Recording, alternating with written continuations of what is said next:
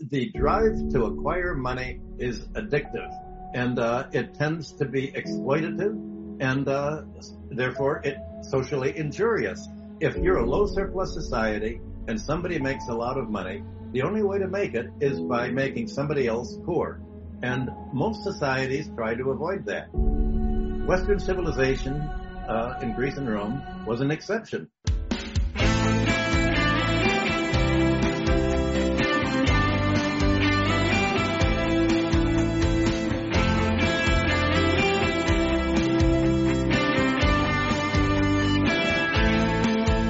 Today's world is dividing between two opposing camps, and the antagonism between the United States and China is not simply rivals for the same system, competing to make companies.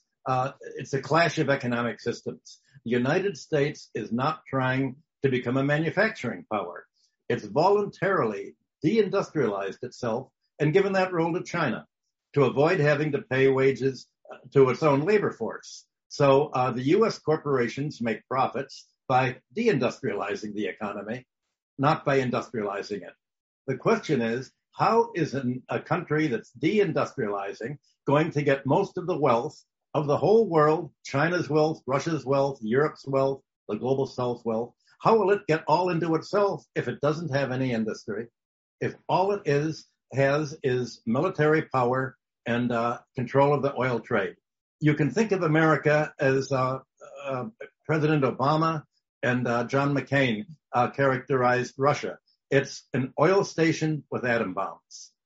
Now, China's not trying to make money primarily financially. When the Central Bank of China creates money, it's not to buy stocks and bonds to push up the value of the stocks and bonds that a financial class has, as in the United States. It's planning to spending money into the economy as a whole to develop infrastructure, to create the basic needs, to create what an economy physically and tangibly needs to go forward. So in the very first look, this seems to be a conflict between finance capitalism in the United States and industrial socialism in China. But what I want to talk about today is it goes further than this. Professor Huang mentioned my background as an economist, but for 25 years, I worked with Harvard University's anthropology department, putting together a group of Assyriologists, Egyptologists, and archaeologists, writing a history of how did the economic practices of civilization actually begin. And when you look at this, you realize that Eurasia, the whole world, up until classical Greece and Rome, up until about 2,000 years ago, the whole world had a similar philosophy. It was not a financial philosophy. The whole idea is how do you keep an economy stable and avoid the maldistribution of land. All of this changed in the Western civilization. And I want to emphasize how much different Western civilization has been for 2,000 years. And America's fight for neoliberalism isn't simply a fight for what is happening in America. It's a fight for what happened in the Roman Empire. Because the United States today is taken over by a military oligarchy that's very much like the Roman Empire.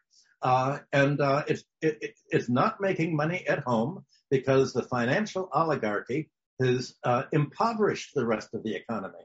That's what happened in Rome. And the only way the United States or Rome or all of the empires in between, England, Holland, Spain, could make money was by exploiting foreign countries. So that's the real difference between the United States and China today. China is trying to make prosperity at home, not to extract it from other countries. The United States and the Western countries, Europe, the NATO countries, can no longer make prosperity at home. All they can do is take, and all they can do is enforce this, is to try to convince other countries that their way of doing something is really the best way to do it. And we know that was a failure in history, and that's what I want to talk about. So suppose you're 2,500 years ago, and you're the ruler of any country.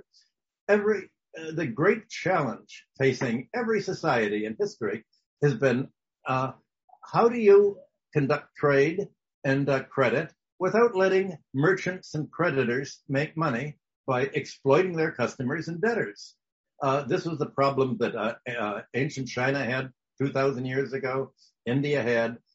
Almost every country put creditors and merchants at the bottom of the social scale. The idea was to prevent debt from growing up, to prevent people making money financially in a way that exploited other people. And all of antiquity, if you look at the philosophers of from Greece and Rome all the way to Lao Tzu to Buddha, there was a common understanding that the drive to acquire money is addictive, and it tends to be exploitative, and therefore it's socially injurious. If you're a low surplus society and somebody makes a lot of money, the only way to make it is by making somebody else poor. And most societies try to avoid that. Western civilization in Greece and Rome was an exception. Greece and Rome had basically was all about exploitation. There was a philosophical fight over this in 2,500 years ago. The Greek had a word, the love of money, silver mania. Wealth was addiction, and they saw that it was addiction. And how are you going to keep people from wanting to get rich by exploiting others? Well, that was the Greek concept of hubris. Avarice and greed were basically to be avoided. But how do you avoid it without putting in place a set of laws to prevent it? Well, the way ancient societies avoided this was to have rulers giving them the power to prevent a oligarchy, a wealthy creditor class or a merchant class from taking over. They were given enough power to make sure that the population was free of debt, that the small cultivators had their own land, and that they weren't going to fall into debt and become bond servants or slaves of the creditors, because if they were, then they wouldn't be available to fight in the army, and they wouldn't be available to perform public corvée labor, to build palaces and roads and all of the infrastructure that most countries relied on labor. And if there were rulers to behave selfishly, they tended to be overthrown, or else the population would run away, or maybe they'd support a rival country that was invading them. But the whole idea was that rulers had to promote overall prosperity. Well, that's supposed to be what democracy is all about. But democracy in the West has not been very effective in checking the emergence of a financial oligarchy. Democracy really has tended to evolve into oligarchy. That's what Aristotle said. They evolve into oligarchy, and the oligarchy tends to make itself into a hereditary aristocracy. And the question is, how are you going to prevent this? Well, just imagine that this was the overall morality of everybody 2,500 years ago was how do you have a fair society that keeps people from falling into bondage? Well, there was not any archaic Milton Friedman to say that greed is good. There was no concept. Nobody 25 years ago would have said what the Chicago School, what the American neoliberals say. No one said everybody help society by making as much money as you can, and if you can make money by making other people poor, that's Darwinian evolution, and that's how societies go forward. Nobody said anything about that.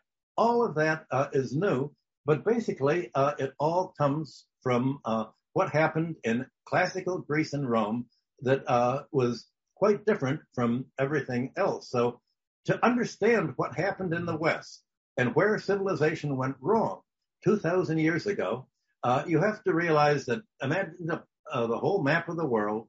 On the western periphery, there was the Mediterranean and the Aegean. Italy, and Greece. This was way in the West. They were what today you would call barbarians compared to the East. Well, to make matters worse, in about 1200 BC, there was really bad weather.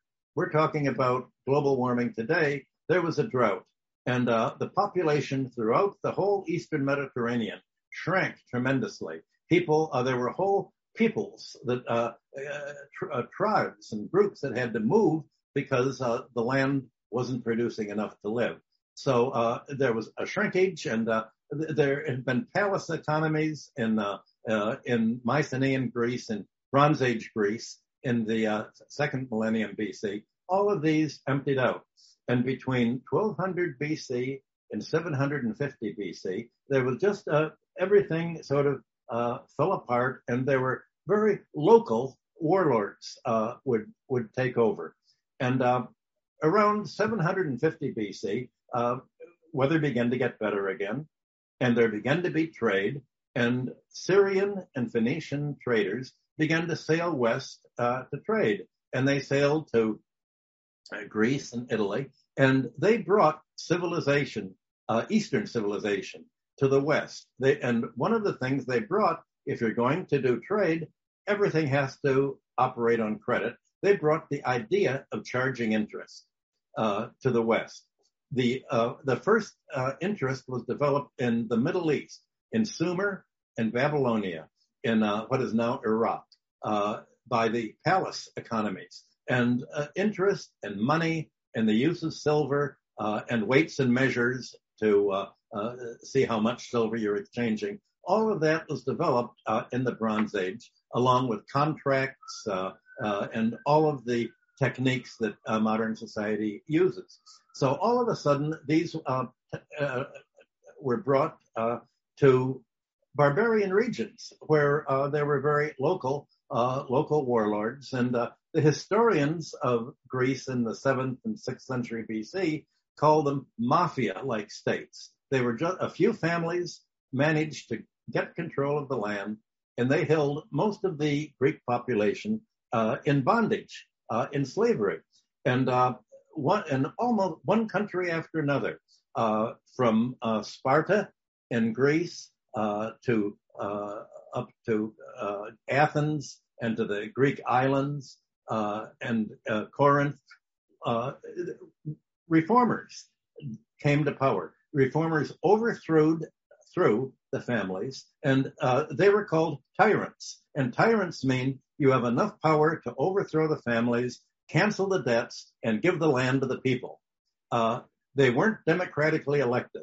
There was no democracy yet, but by overthrowing the old mafia type families, that would be like America overthrowing the billionaires today. They prepared the groundwork for democracy. They were very progressive in the 7th and 6th centuries. Something similar occurred in Rome. Rome's history talks about the kings, and the kings made Rome a very powerful country by giving everybody land. Nobody wanted to live where Rome was because it was near the Tiber River, and there were a lot of mosquitoes there, and it was very hilly land, and so the leaders said, okay, anybody who wants to come, we're going to give land. We're going to give them their own land. They can become our citizens. If you're being enslaved by your local mafia-like leaders in Etruria and the rest of Italy, come to us. And so Rome became a magnet for immigrants, and they grew. And the king said, how are we going to prevent an oligarchy from developing? Well, every Roman king was not chosen from the rich people, from the wealthy families. Every king was appointed from another city-state, so that they wouldn't have any loyalty to a particular family. And that was Rome's great period of growth under the kings, not the democracy. But in 509 BC, the oligarchy overthrew the kings. They said, the kings are arrogant. They're trying to tell the oligarchy what to do. It was a violent revolution. The oligarchy took over and wrote a constitution that was different from what had been everywhere else in the world. Everywhere else in the world had debt cancellations regularly. All throughout the Near East, every ruler who would come to power would cancel the debts, redistribute the land to prevent an oligarchy from ending up with the land, to prevent an oligarchy from ending up with the labor. But in Rome and Greece, they had no tradition of palace rulers doing this because they didn't have palaces, because all they had were the local barbarian chieftains. Well, the barbarians took over and they said, we're going to have a different rule. All the debts have to be paid. If anyone wants to cancel the debts, well, we're going to assassinate them. And for 5 centuries, there were debt revolts in Rome and Greece. Populations kept revolting, saying, we want to cancel the debts and give us the land. Again and again, the revolts were put down, and the oligarchy got stronger and stronger and created a Senate that didn't give any democratic privileges at all to the people.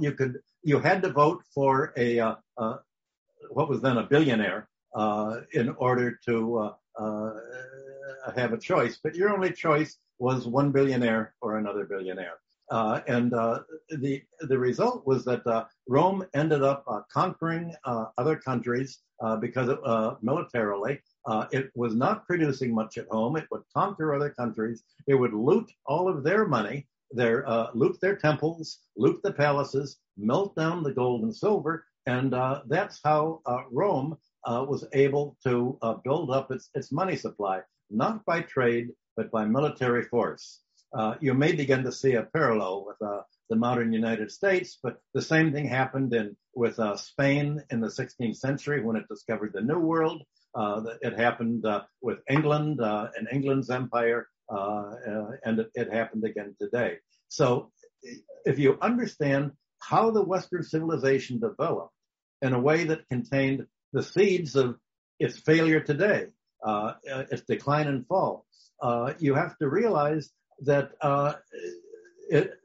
in the historical record, Rome and Greece were the only countries to begin privatizing what was public in other countries.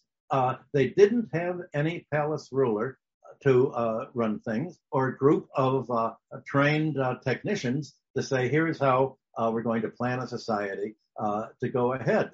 It was basically an autocracy, a landed aristocracy that really ended up leading to feudalism. Well, right now in the United States, the neoliberals have their kind of Bible, and it's a book by Frederick Hayek called The Road to Serfdom. And he said the road to serfdom is a strong government.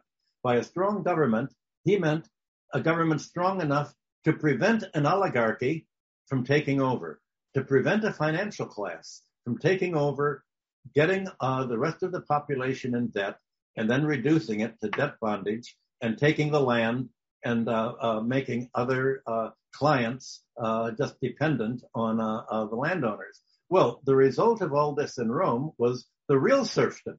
The Roman economy declined and fell, and that led to serfdom. So serfdom is the result of the oligarchy taking over and impoverishing the economy. And essentially, that's what's been happening to the United States and Europe since 2008. And what distinguishes the Western society from Asian society and the Near East was the absence of debt relief to restore balance. All throughout Asia for 2,000 years, when there would be a crop failure or a disease, the rulers would say, okay, we have to cancel the debts and everybody starts all over again afresh, because otherwise you would have most of the population falling in debt to a ruling aristocracy. And under Confucianism, you would have the getting a public position by general testing in a democratic way.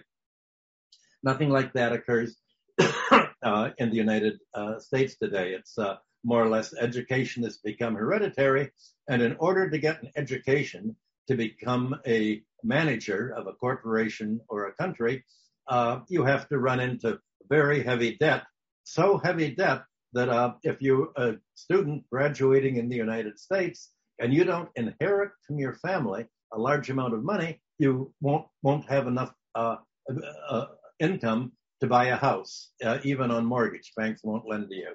So basically, the financial colonization that's occurred of the country impoverished the country.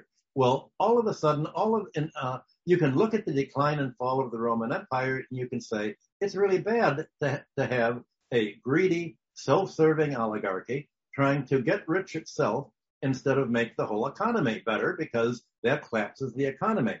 Well, that's not what is taught in the universities.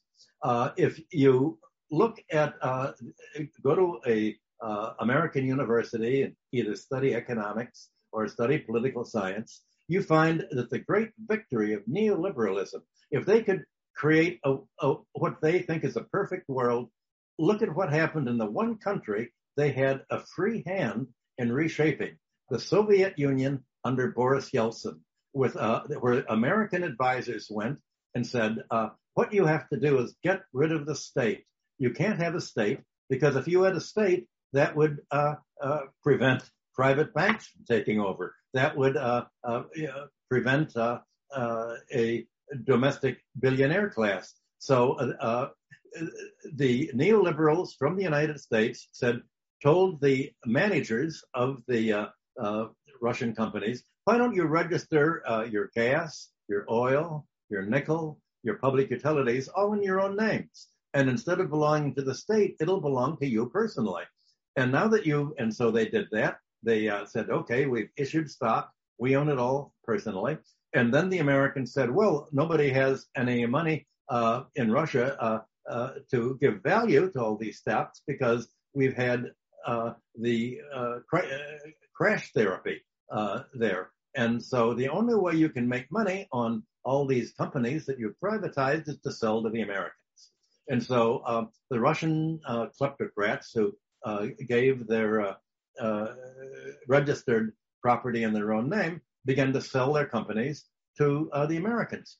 Russia became the world's leading stock market in 1995, 1996. It soared, and Michael Khodorkovsky, who headed Yukos Oil, planned to sell the whole company to Exxon, the oil company here. And America would have ended up with all of Russia's resources. So the ideal of neoliberals, where they had the ideal plan, was essentially the Americans end up buying all of your resources. It's as if the Americans went to China and said, we think the head of your electric company should just give himself all the shares, and now let him sell these shares to Americans and we'll own it. The head of your railroad would give the railroad managers all the shares, and they'd sell it to the United States. That would be what the Americans wanted, and that's what they actually expected to happen in China when it was invited to join the World Trade Organization in 2001. The idea was that China, if it followed the neoliberal plans of world trade, would end up basically being a financial colony of the United States. And the United States is different from ancient Spain or Rome or England. It doesn't have a military occupation there. It establishes its power financially. And that's what makes the American unipolar world order so central, that the whole world operates in dollars now that are created essentially by the United States, by computers, and put into circulation by America's military bases all over the world being spread. So the United States is able, for instance, to tell the global South countries, well, listen to the advice that the International Monetary Fund and the World Bank gives you. Don't feed yourself. Buy in the cheapest market. Buy American grain and you should use your land to make plantation export crops. You have to prevent local land reform. You must not grow your own food.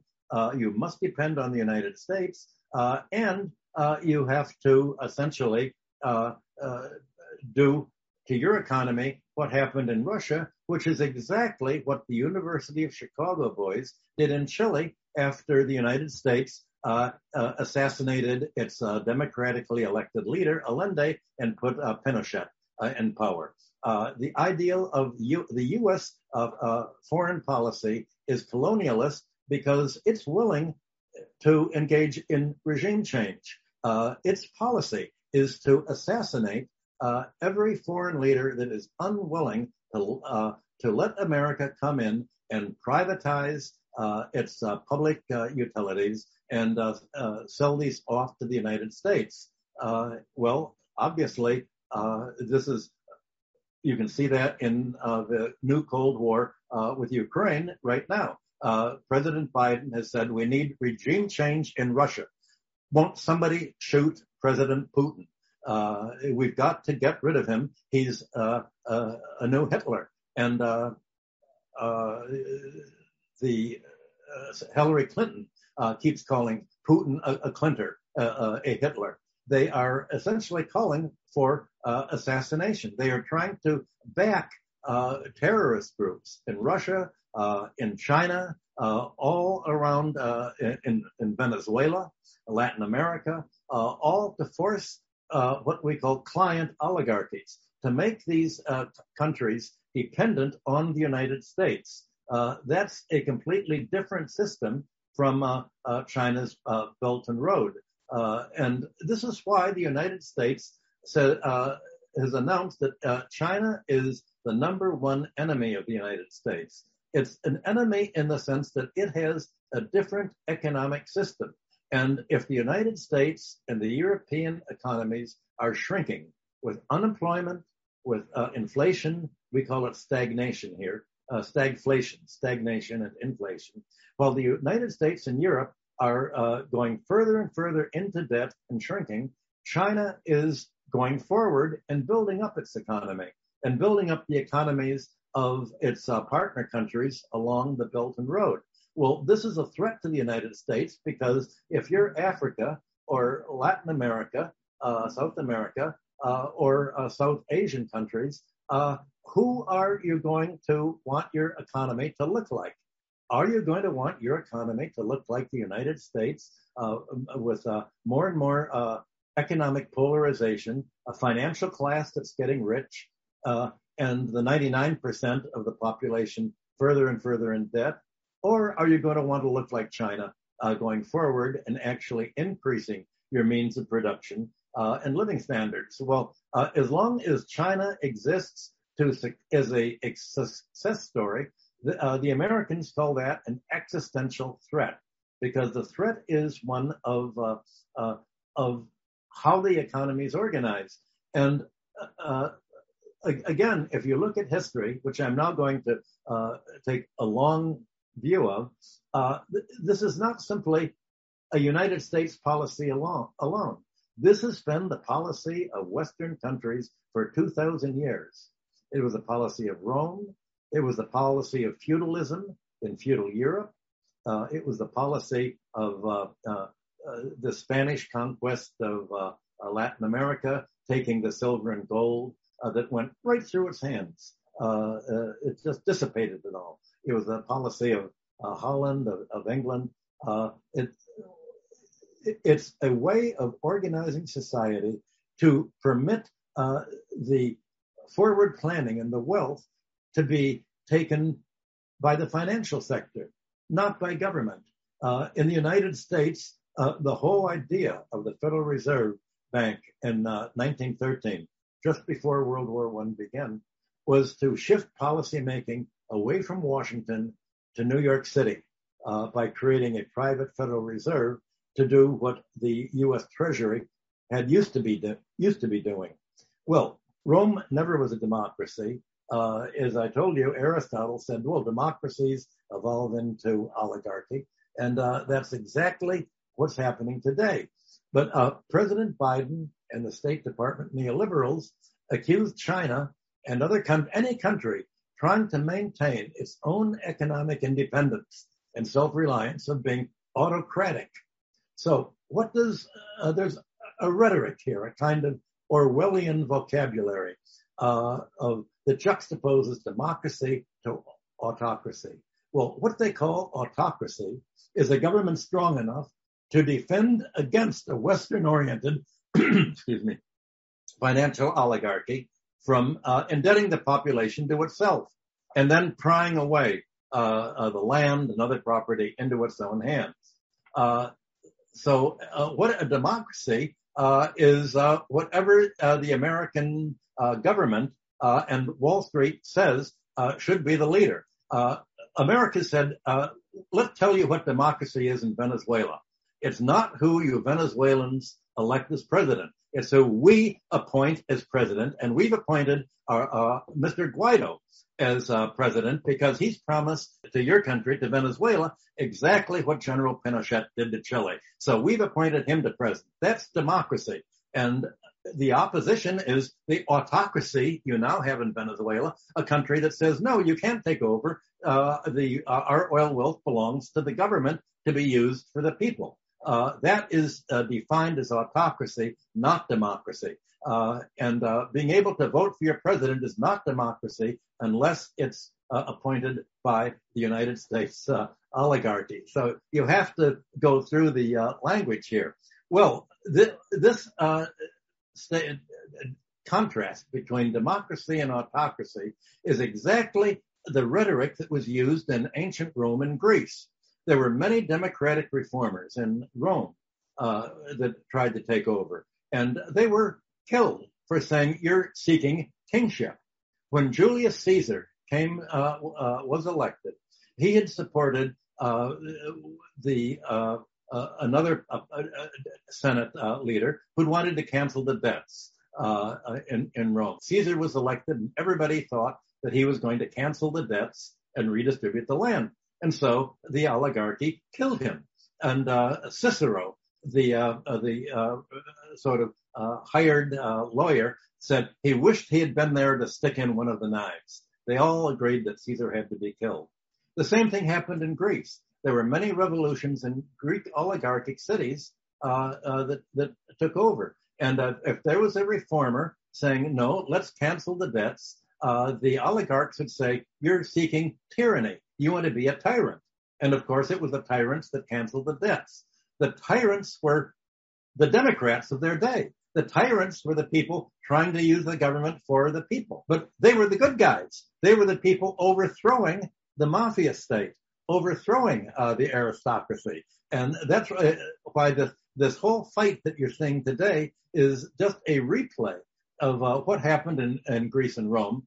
In about 2 months, I will be publishing my history of the collapse of antiquity, spelling all of this out. But I think when you look at the long picture, you see that the fight between the United States and China today is really a fight of the whole dynamic of Western civilization that's based on not canceling debts, not redistributing the land, of leaving wealth in private hands. And once land is sold, once you lose your money and land, you lose it irreversibly, as opposed to the whole circular time that you had throughout the Near East and Asia. So the problem is that the Western democracies have not proved adept at preventing oligarchies from emerging and polarizing the economy. And if you look at who's actually enacting and enforcing policies that seek to check the oligarchy today, it's only in countries that have a centralized government rather than a democracy controlled by the U.S. We don't know what's going to happen there. But nearly all of the non-Western societies had protection against the emergence of a mercantile or a rentier oligarchy. And that's why it's so important to recognize that what has become Western civilization represents a break from everything that went before.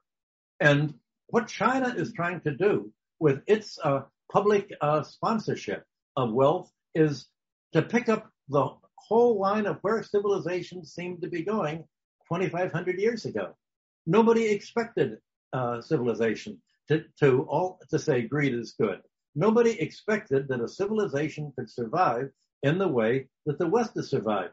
That's why every country, from India to China, every country we know in Asia had a ruler to try to preserve widespread landholding, to preserve the economic balance so that the economy would not polarize, because if it polarized, either it would be impoverished or the population would simply run away. So the question is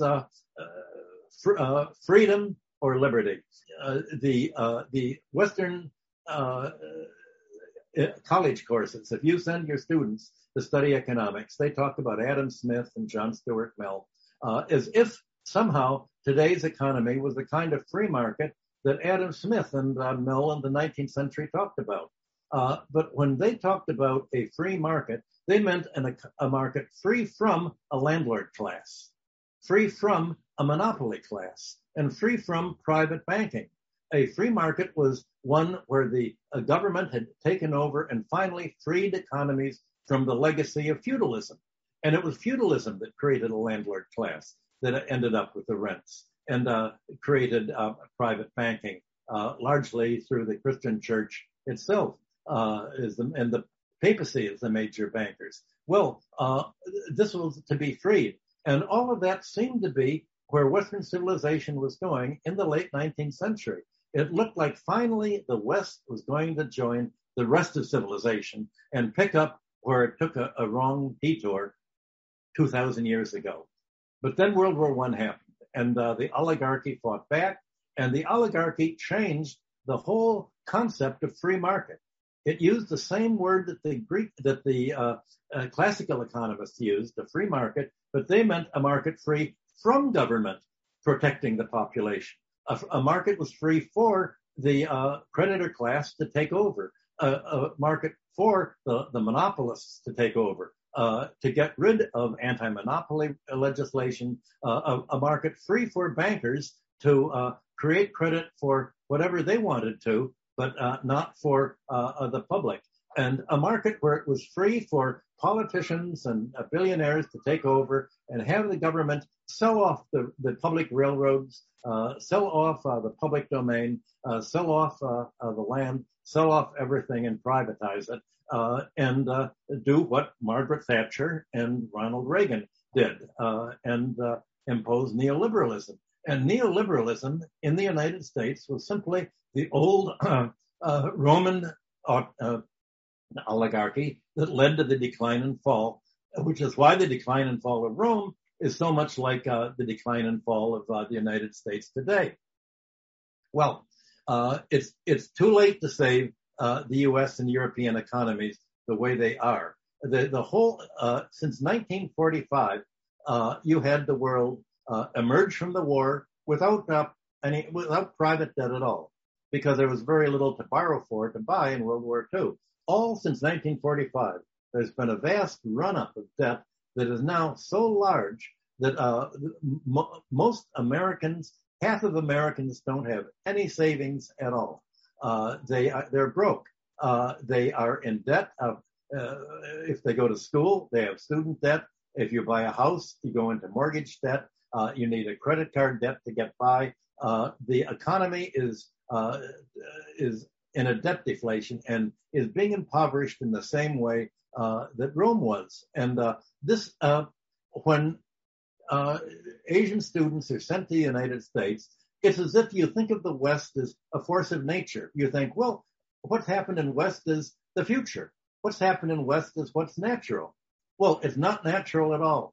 The natural fight is what China's doing and saying, we're not going to go down the road that led Rome to collapse and has led the United States and Europe to collapse. We're picking up where civilization left off 2,000 years ago. We're picking up the whole line of civilization again.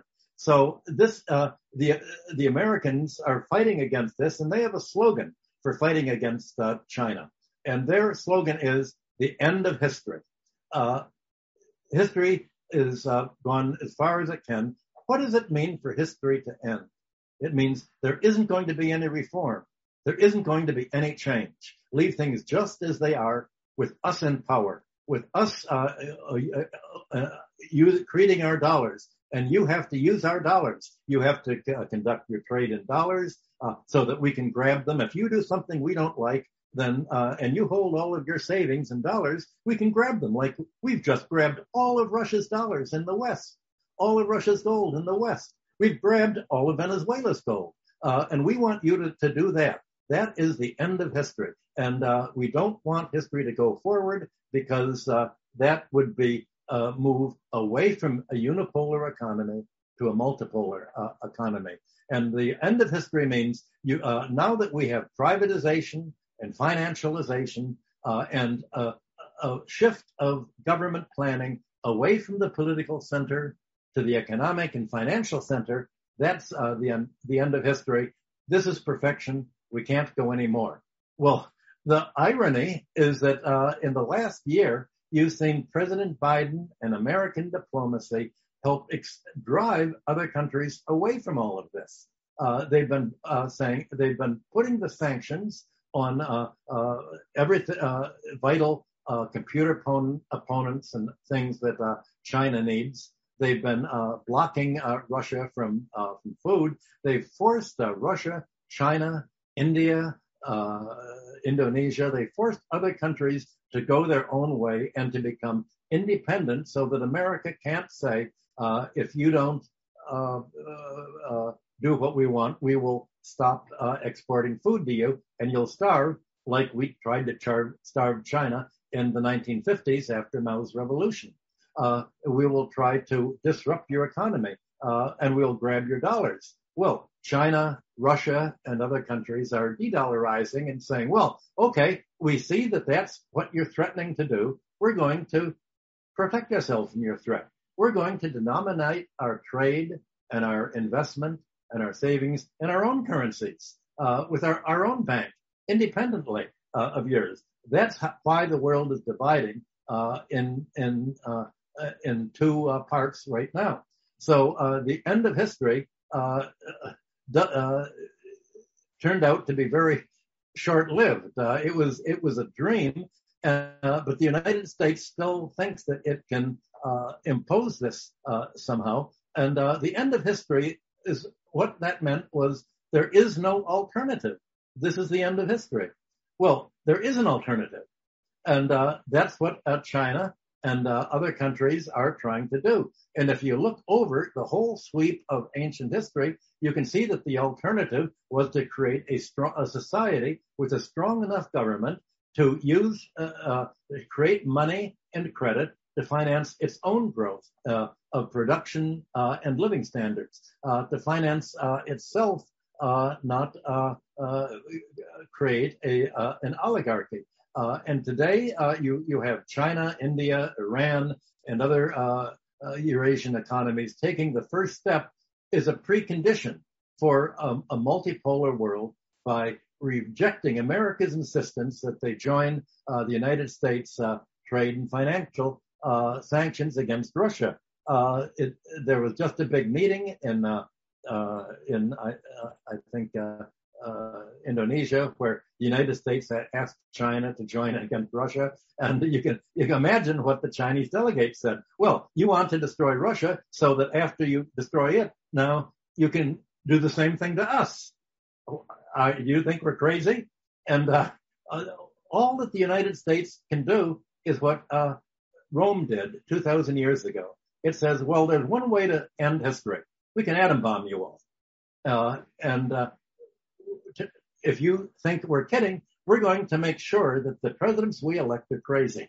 So you don't know what a crazy person will do.